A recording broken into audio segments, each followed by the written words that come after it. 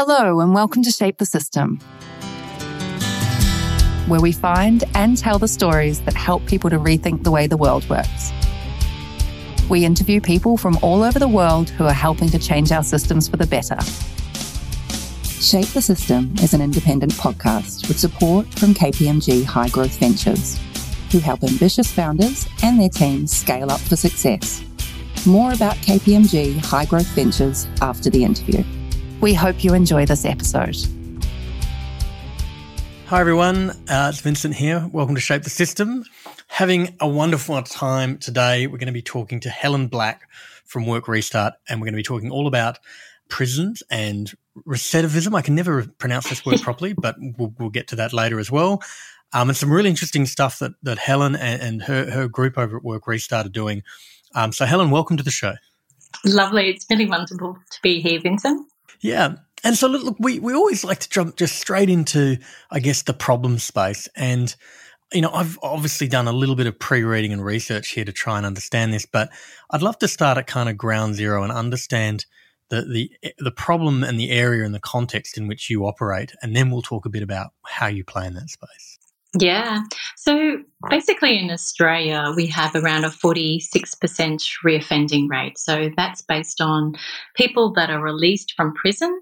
About 46% of them will return to prison, will reoffend and return to prison within 2 years after being released. Right. And that's what recidivism is. I can never say it either. It's one of those words that doesn't really roll off the tongue very easily. So, yeah. So recidivism, I just want to make sure I'm getting it right. Recidivism, yeah.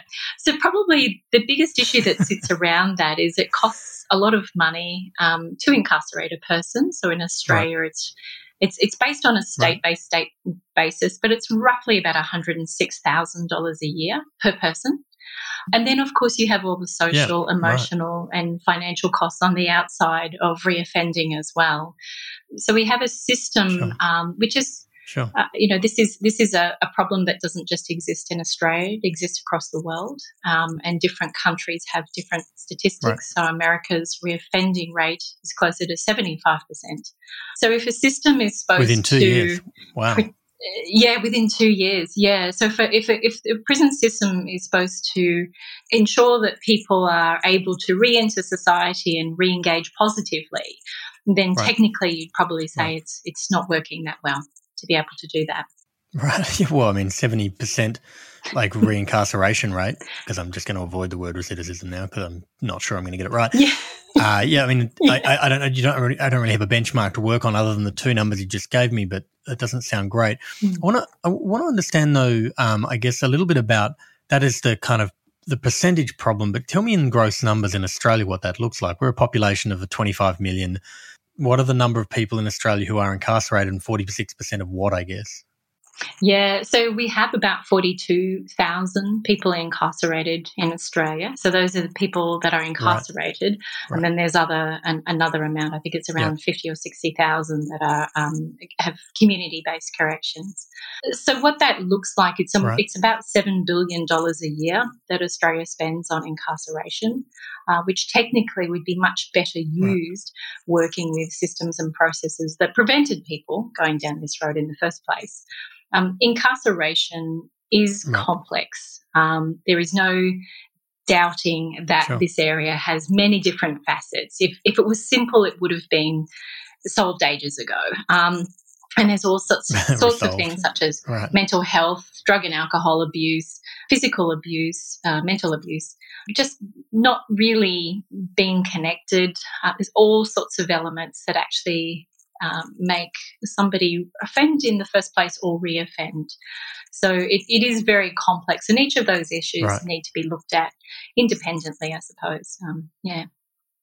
And is there kind of a cohesive thread for a lot of those issues? I mean, a lot of the things that you talked about just then felt like there was a social fabric kind of issues. Is that a thread here, or is there, I don't want to oversimplify, obviously. Yeah, I think interestingly enough, in a lot of cases, drugs or crimes because of drugs, crimes dealing drugs, crimes using drugs, they often make up about 60 or 80% of the people that are incarcerated. So part of that is looking at, well, what's driving that behaviour and how's it ending up there to actually get there.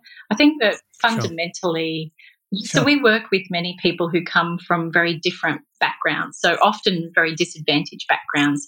Sometimes they don't have the skills, they haven't had the role modelling, they haven't had the opportunity to sort of really understand how to sort of take knockbacks, even though a lot of the people that we work with are highly resilient as well. They've had many knockbacks, but it's just sort of looking at how those people can use skills and abilities really positively on the outside. So, yeah. Right. And this may be a rabbit hole that might not be the right place to go into, and I do want to get to actually what Work Restart's doing, but we'll get to that in a sec. Yeah.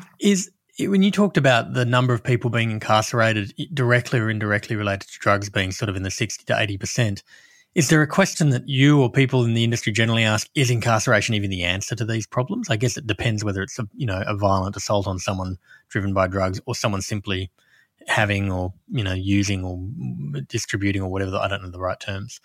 I mean, how does your industry tend to look at drugs as a problem generally, as a curiosity?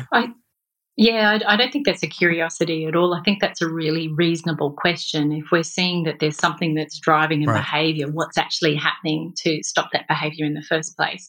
Right. It's interesting seeing models such as Argentina, which sort of decriminalised some certain drugs, and how there was actually a reduction in crime because of that. Again, it's a different culture, though. Right. I think that fundamentally work has to be done at the front end to try and prevent people coming inside. And if it's a matter of addiction to a drug, especially ice, some of these drugs are just so highly addictive. Right. How are we actually working with that system of rehabilitation first before we get to incarceration? I think some of my personal opinion is some of the laws around this probably need to be just a bit tougher in terms of non-voluntary requirements to attend rehabilitation services. But it's like anything else. Right. If somebody's not ready for change, you can lead a horse to water, but you can't make it drink. So you need to be looking at, how do we actually inspire change? Yeah. Yeah, my mum is a psychiatrist and she's retired now, but she talks about the joke that psychiatrists make about how many psychiatrists it takes to change a light bulb. It's only one, but the light bulb has to want to change. Exactly. Feels appropriate. Yeah. All right, cool. I think that's just it. We've got my joke out of the way. Thing. Yeah. I think that's the hardest thing because fundamentally we're talking about individuals, and while we can wrap it all up in these numbers, essentially people are individuals and they have individual stories and they have individual triggers and individual things that help shape their life. And if we can take the time to understand that a little bit more, then we've got the ability to be able to create something that can actually impact on that individual. Yeah, absolutely. And I want to come back to that individual point because I've got a question, not debating it, but just querying one part of it. But I do want to move to where Work Restart plays in this, because I think regardless of how we might change and adapt laws and processes and policies to try to stop people from being incarcerated in the first place, regardless of what got them there, I mean, I'm curious now as to what Work Restart is actually doing with these people who are incarcerated, and there's some really interesting facets to what it is, and if maybe just lay it out and then we can dive into some parts of it. Yeah, no problems. So one of the things we looked at were what were some of the lead indicators of somebody when they were released from prison. If they were to sort of stay community positive, what were some of the lead indicators? And employment is a critical one. But unfortunately, employment is not achievable for about 90.6% of the people that are released from prison. So 90.6% are still unemployed 6 months after release. Won't get a job. And that's often to do with the stigma that sits around being incarcerated, having these big gaps in their resumes and all sorts of other things. So what we understand with employment is that it enables economic security, it enables a focus, and our key word is meaningful employment. So if you have somebody that is highly skilled and capable, but the only job that he's able to get or she's able to get is sweeping floors because that's the only work that they'll give to somebody who's incarcerated, then they're never really going to engage properly back into society because their human potential is not being realised. That, they're almost treated like second-class citizens and don't deserve that second chance. So employment was sort of the focus of what we were looking for, and part of that was also looking at how do we create something that is scalable. So how do you move from a social enterprise? So initially our focus was on creating a couple of social enterprises. We work inside the prison system, but also social enterprises on the outside of the system. Create those, and then we create an employment pathway to help people get their feet back on the ground before they move into mainstream employment. And the difficulty we had with that is, well, how do you scale that?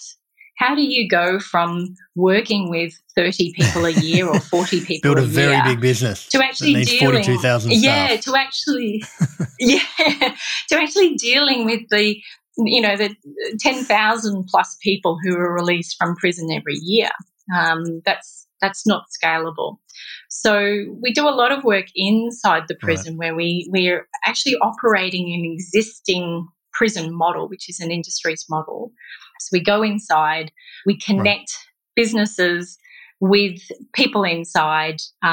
We do training, real-world work experience, give them everything that they might need to make them employable when they get out of prison, and we'll help them with employment when they get out of prison, so that they've got the ability to be competitive in the employment market. And the second phase of what we're doing is looking at starting a Second Chance Partners program where we link with employers so that they already know that they're incarcerated. So we get past all of that, oh, my God, do I tell somebody if I'm incarcerated or not? Am I going to get sacked if I do? They already know, and they're willing to sort of say, we're willing to give you a second chance.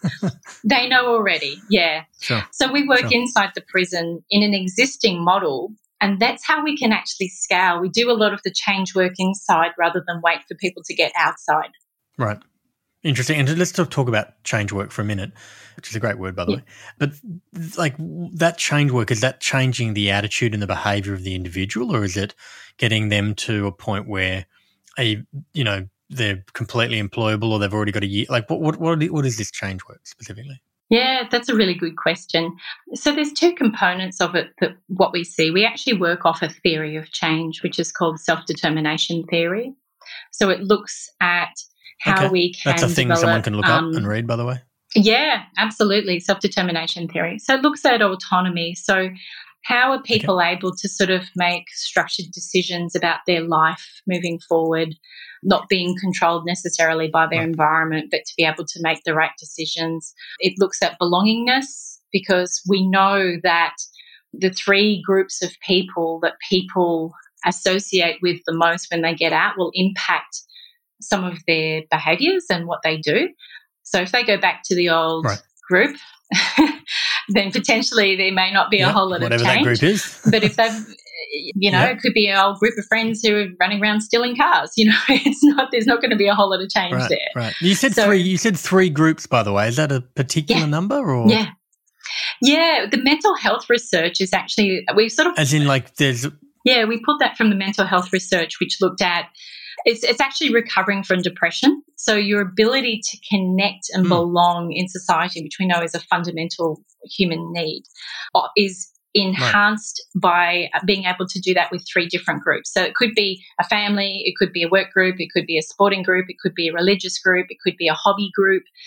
What are those three groups that you can connect with that are positive indicators or positive supports for you to move forward in your life?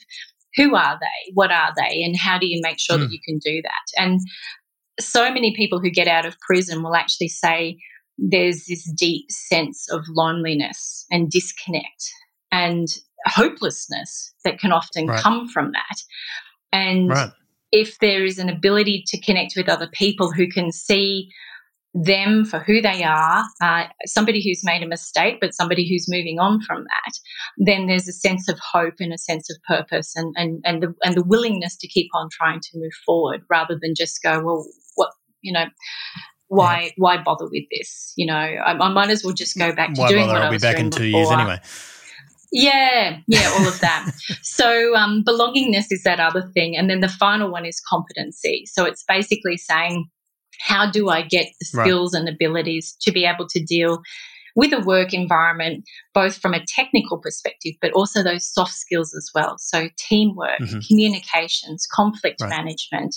Yeah. And if we're sort of teaching these in the context of work, some of that may fall over into their personal life as well. So, yeah. That's sort of the nitty-gritty of what we do. So change. That is fascinating. I think yeah. So that is the nitty-gritty of what we do. But we can't change a person. We can only provide an environment for which they can change. Right. The light bulb has to want to change. Sorry to come back to my mum's joke. Absolutely, yeah.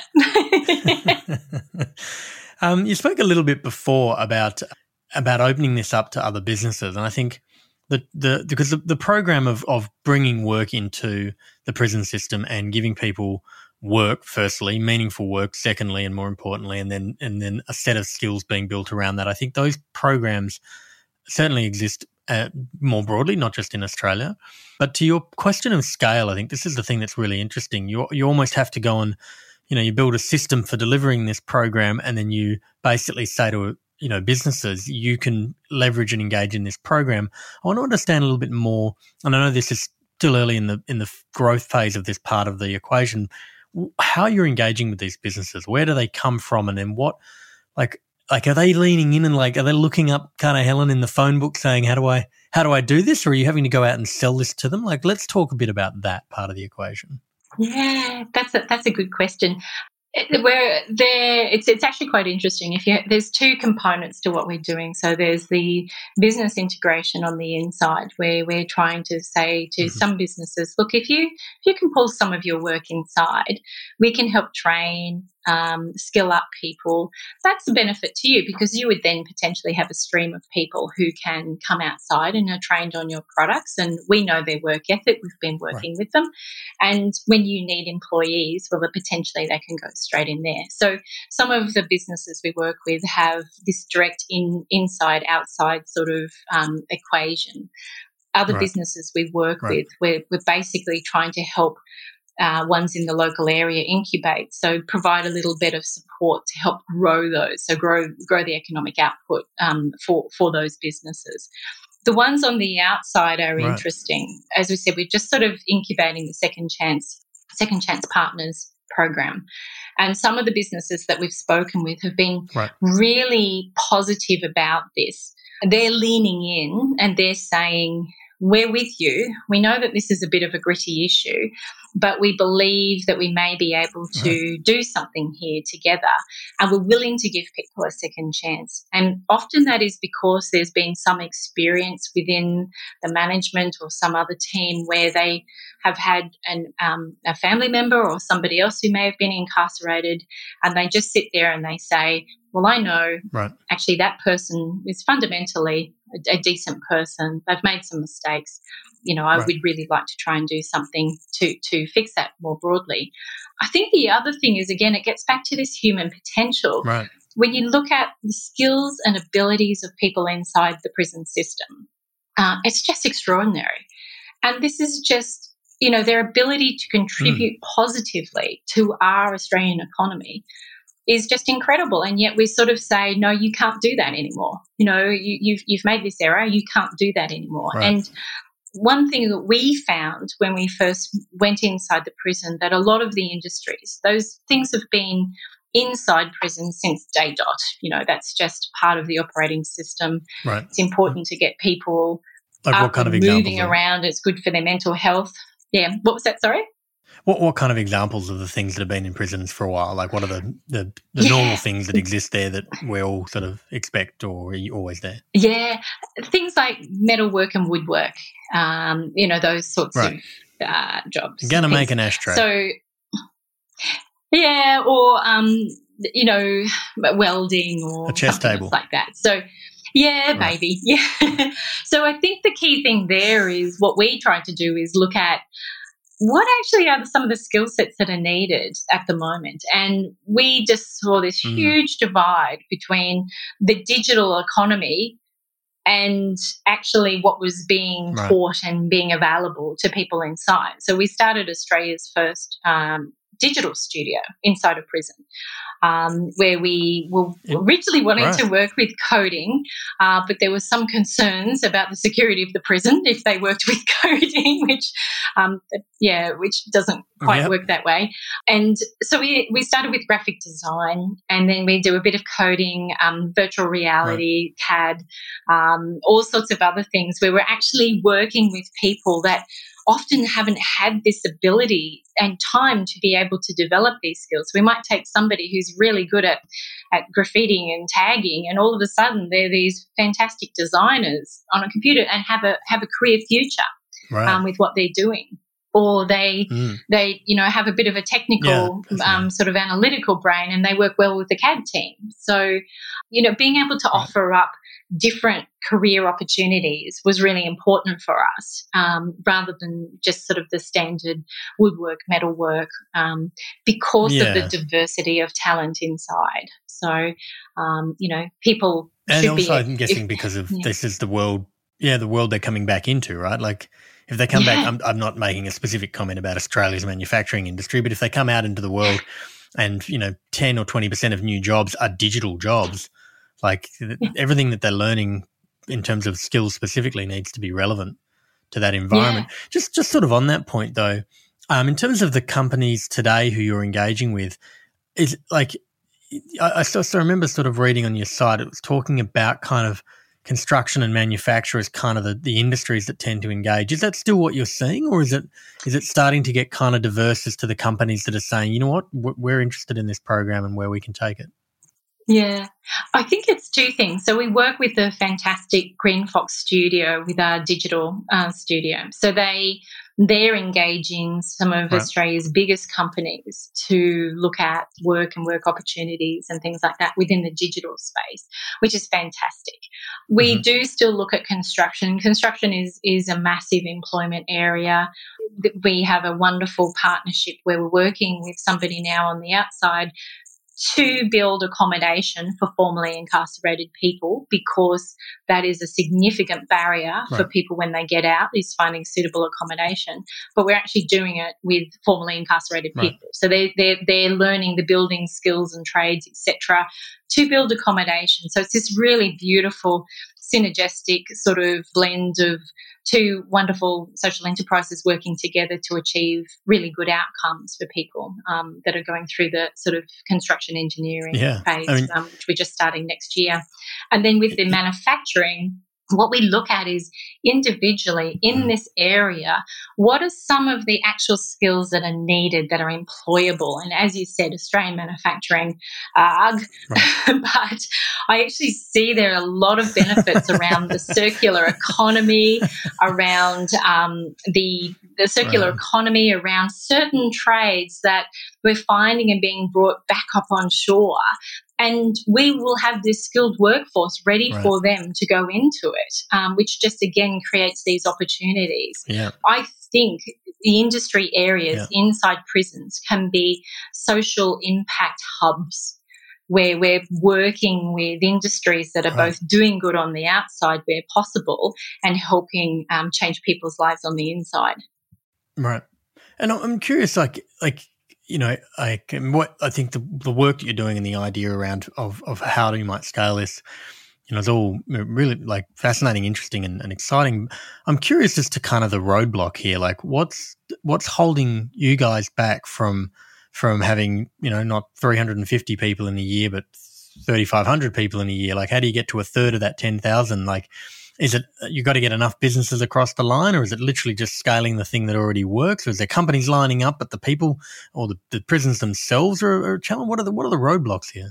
Probably, technically, we have 8 customers in Australia, and those are the states and territories. Yep.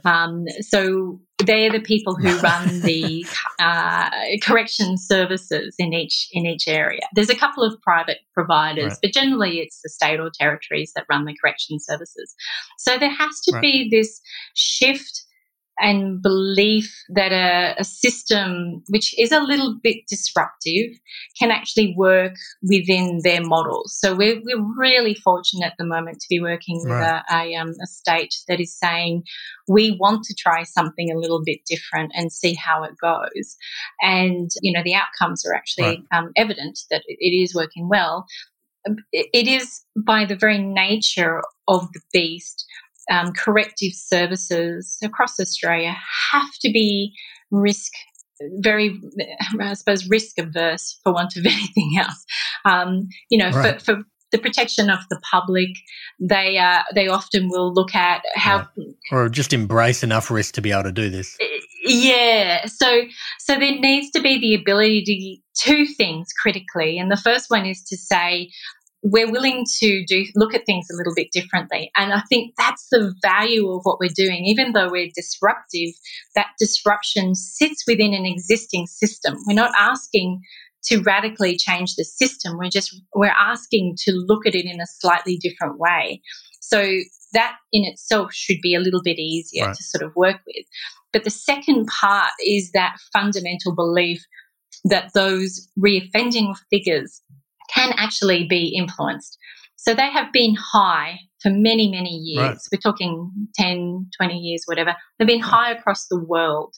And while there's always pockets of excellence, there's always something that says, well, this tiny little program over here, if we do that program, we can get reoffending rates down to 5 or 10% or 15% or something.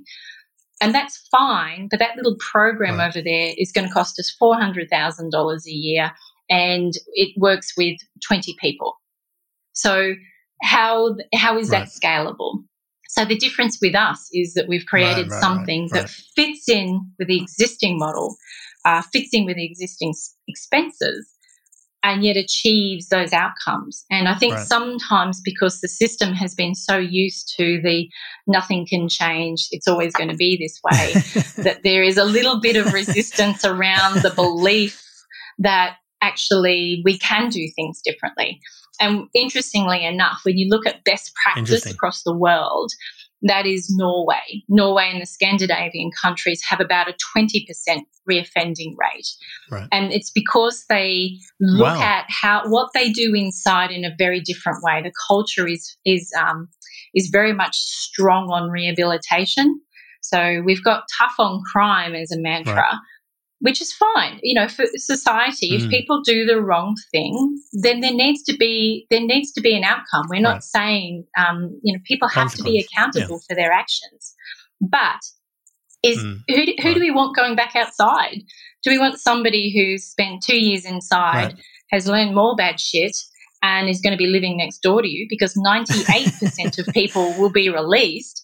Or do we actually want to have somebody that's done the work on themselves to be able to get to a point where they're feeling a bit positive about their future and can go out with a strong system wrapped around them to actually help them achieve that? So tough on crime, absolutely. Strong on rehabilitation. That's the other part of the mantra we need in place. Right. And if we can get that in place and the belief that it's possible, I think it's just amazing that often, because we're not dressed as prison guards, we're not, we are specifically there to look forward. We recognise a person's past, but we're saying that you can't do anything to change that. That's happened. What you can do is you can change the future. So if we're always future looking, and we'll often get people in our areas which are really positive, good contributors, saying the right things. And then we'll talk to a guard or something and saying, oh, you've got that person. Oh, my goodness, he's just horrendous. He's so rude. He's so this. And we're just looking at them going, are we talking about the same person? Really? I don't. We have never seen that. We have absolutely never seen that from that person. Right. And I think this is where that we have to shift the perceptions around the capabilities and the possibilities and look for the strengths in the people that we work with so that they can see those strengths as well and understand how those strengths fit positively back into society. we're not psychologists. We're not your mum. So we don't, it's not about us well, that's going to be one of my from a questions. Psychological perspective. Yeah, no. It's just about saying one of the lead indicators is employment. We understand that there's work that people have to do. Right. But sometimes, especially men, doing that work doesn't mean sitting down opposite somebody. Right. Doing that work means standing beside somebody while you're physically working and maybe talking things through, or being in an environment where we try to look at strengths-based approach.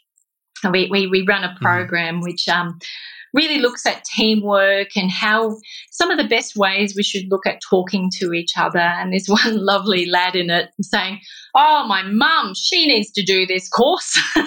And it was a case of saying, "Oh, no, she should learn how to, she just tells me how crap I am." Yeah, and stuff like that.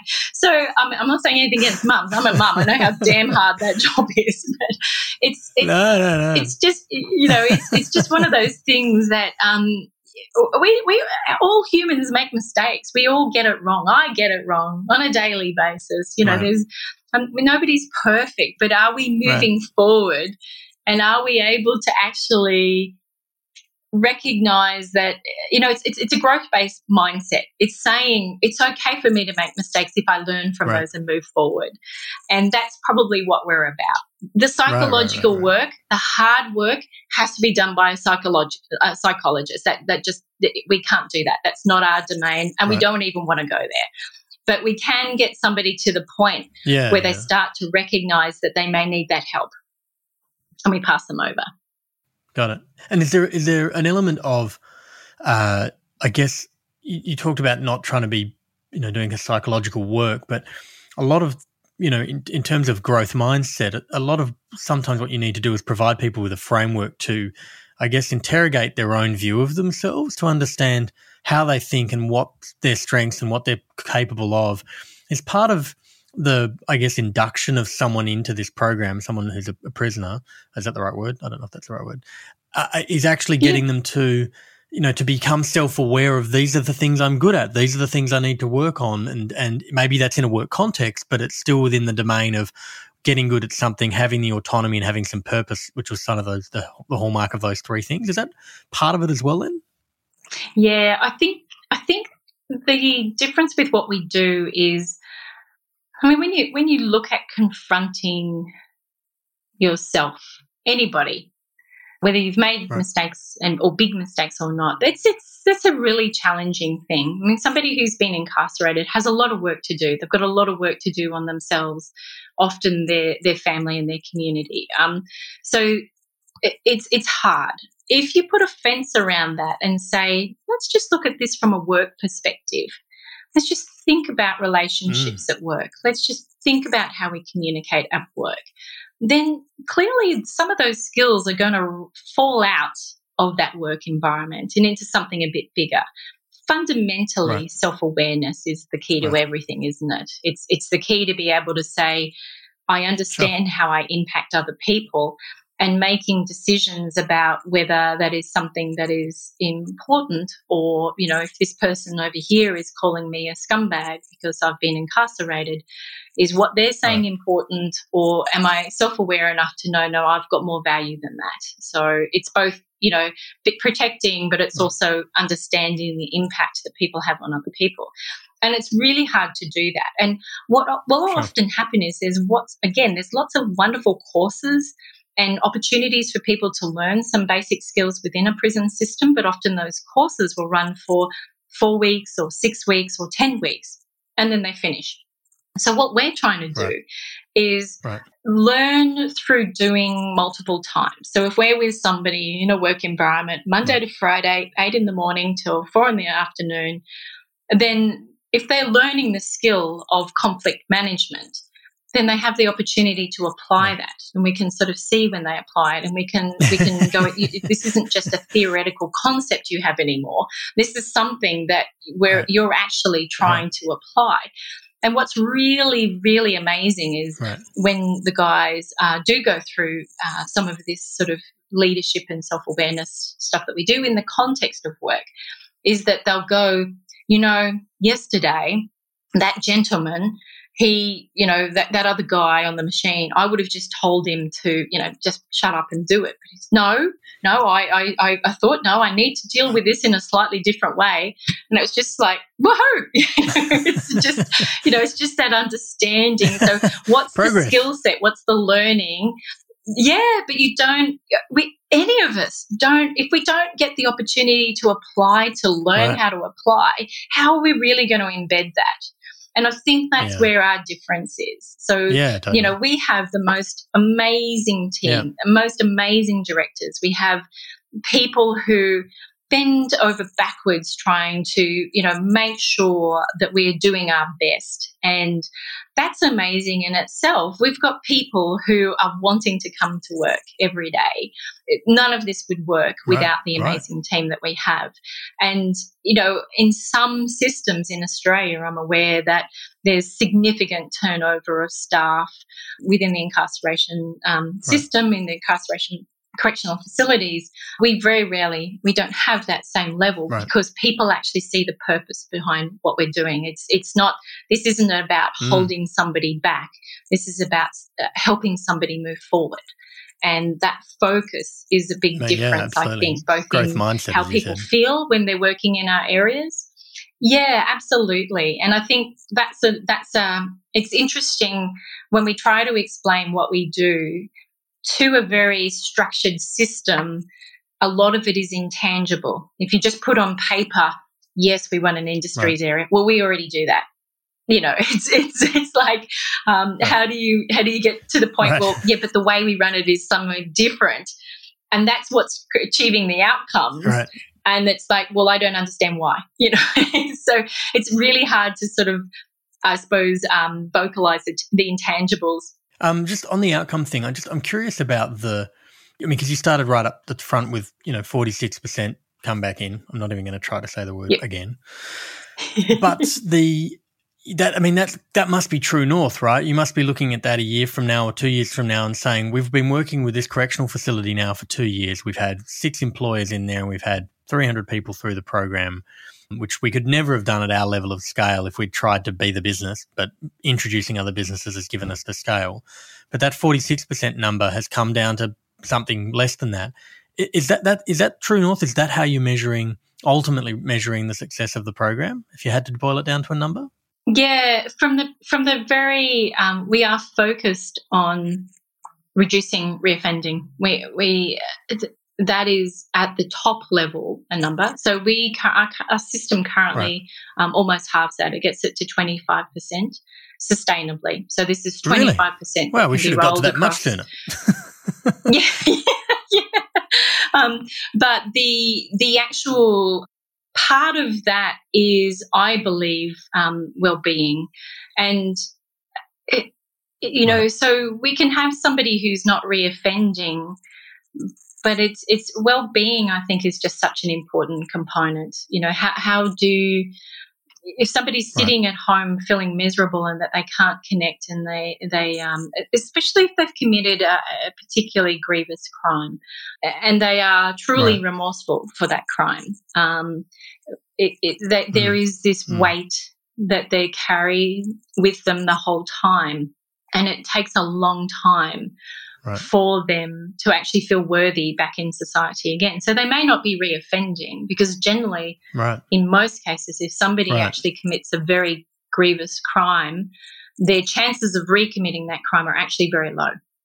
That's not somebody who's highly likely to reoffend.